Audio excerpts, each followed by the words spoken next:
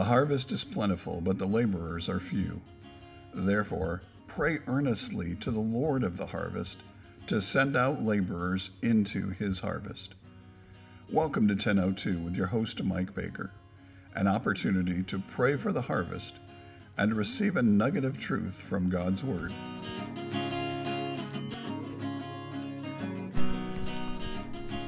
One of my favorite artists or musicians out there, and again, if you're in a Western context, you might know this. If you're not, you won't. But it's TobyMac. First started in the group DC Talk, and then has been on his own. And just God continues to bless his ministry, bless his music. But what I love about Toby is that he's real.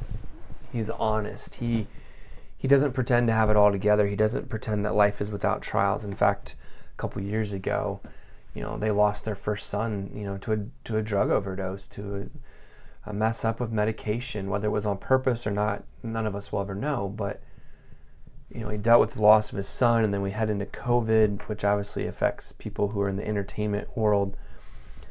But through it all, he has always remained focused on God. And he has a new song out called Promised Land.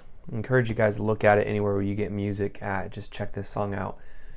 And today I listened to a video about what the song was all about, and I loved, again, the heart of this artist.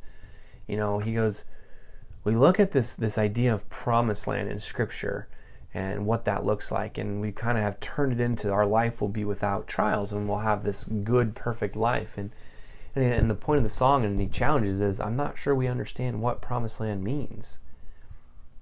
Really, the point of the song and the challenge is that the promised land means to be with Christ, or that Christ will take care of you, and that you'll enter this promised land, you'll enter this time of Christ taking care of you. And as I continue to spend a couple days in Psalms 23, I read it yesterday and again today, but verse 4, even though I walk through the valley of the shadow of death, I will fear no evil, for you are with me. Your rod and your staff, they comfort me.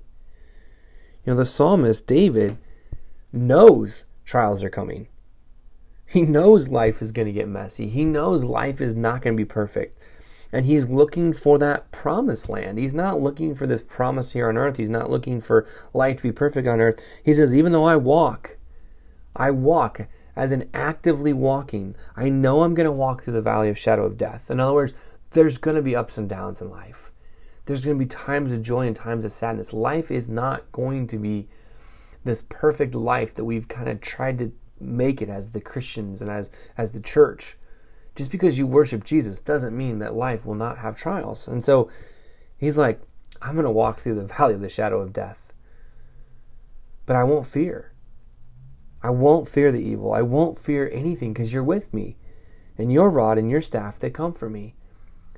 David knows in good and bad, in all situations, that God is with him. God never abandoned him. God never walks away from him. That's the whole point of this new song, Promised Land by TobyMac. He's like, look, I know that the Promised Land is more than just a good life. It's being with you. It's spending time with you. It's seeing you for who you are, Father, and being in your hands, being in your promised land, so to speak. And the people group that I want to focus on today, and we focused on the same people group a couple days ago, but it's the northern Pashto people of Afghanistan, right? So a couple days ago we talked about the southern, but today we're going to talk about the northern. And this people group in Afghanistan alone, there's 2.8 million, but overall world population, there's close to 30 million, 29.6 million Pashtuns in the world of this northern group, which is a little bit different than the southern group. The northern group is almost 100% Sunni Islamic, which means they reject Western values hugely, and they view anything besides their value as anti-Islamic. So if you are a member of these families, if you're a member of this tribe and you become a Christian, you are dishonored, and in most cases you are killed. You become under severe persecution. So people are questioning their faith. People are questioning this Islamic faith, but they're never going to leave because they fear death, right? They don't have this reality. They don't have this knowledge that when they walk through the valley of the shadow of death, that somebody's there with them, because in Islam, you're constantly scared of Allah. You're constantly wondering if you're going to be enough, if you're going to be good enough, if you can live up to what everything Allah asks. And that's the thing we know about Christ, is that He never leaves us. He never forsakes us. We don't have to be good enough. He takes us exactly as we are, broken, dirty, messy, messed up. And He puts us back together, and He makes us whole. And that's the truth that these people need. That's the truth that they're not hearing. That's the truth that opens doors to realize, you know what? You don't have to be scared. You don't have to live up, because it's this relationship that you're going to enter into. But because of the way they're taught and raised, and this particular sect of Islamic faith, they are absolutely scared. Because what if Allah doesn't like them? They've never been told about Psalms 23. That the Lord is our shepherd. And it's something they would understand, as many of them have been shepherds or even still work in that way. Something they would relate to. So maybe instead of focusing on this promised land as something that we get, maybe we need to remember that this promised land that is promised to us in scriptures, and Toby's singing about, we see is a relationship with God. And eventually, when we either are called home or Jesus comes back, that relationship will be restored, and it will be a promised land here on earth. But until then, it's just relationship.